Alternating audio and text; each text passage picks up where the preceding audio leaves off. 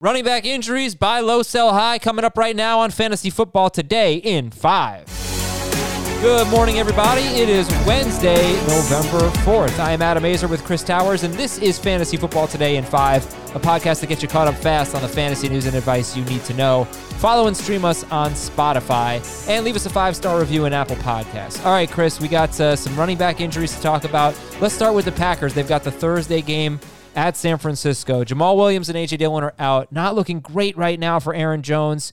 Are you going to play a Packers running back? They're just desperation plays, but given how many injuries and buys and just the general state of the running back position right now, you might have desperate times. And so if you're in a PPR league, I think Tyler Ervin can be an interesting potential streamer. He's someone who probably won't get too many carries, maybe only a handful, but maybe he gets 5 targets and breaks one off and can be a helpful option for you there. But the problem is this is a tough matchup against the 49ers. Dexter Williams, someone who was a 6th-round pick, Packers released him, so not exactly a lot to get excited about there. They're both just desperation plays. Are you more excited about a Dolphins running back, and who would it be? Probably more excited about Matt Breida than any of the Packers options. Matt Breida with Myles Gaskin suffering a sprained MCL, likely to miss 3 weeks. I would guess Breida gets the first shot at being someone who gets both rushing and passing work. Jordan Howard should still get the short yardage and potentially goal line work. And I'm very interested to see, DeAndre Washington. They traded for him today. We've seen him be, he scored 61 points in 3 starts with the Raiders last season in PPR league. So he's someone who, if you're in a deep league, you have a spare roster spot.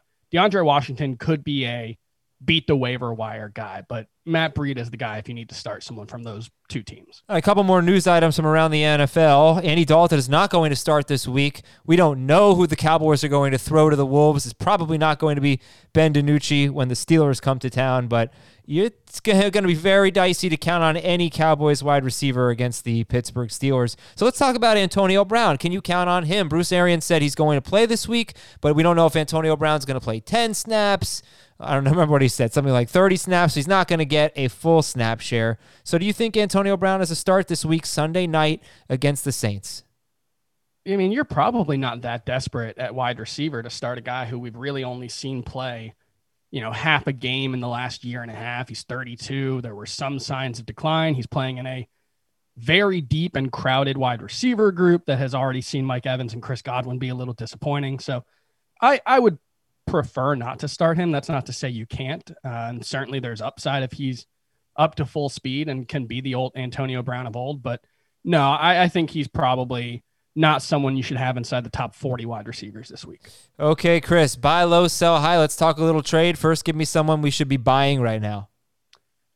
DJ Moore. I feel like the perception, he's coming off his worst game of the season. I think there's generally a perception that he's been a disappointment this season. He's been a little frustrating. Robbie Anderson obviously playing much better.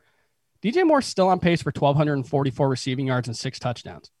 He still has a very valuable role in that Panthers offense, whether it is in that intermediate game like he's done a couple times or as a deep receiver. He is a big play guy, and he's someone who I feel confident in as a wide receiver too, and you might be able to get a frustrated player to give him up for less than that. And sell high on?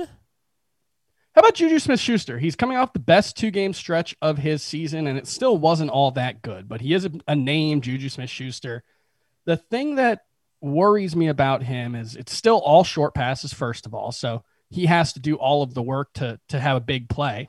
And second of all, no matter whether it's Deontay Johnson or Chase Claypool, Juju Smith-Schuster has been the number 2 target. No matter who the number 1 guy is, it's kind of been an always the bridesmaid, never the bride situation for Juju Smith-Schuster. I don't see why we would expect that to change moving forward. So coming off his 2 best games, I would say try to sell Juju.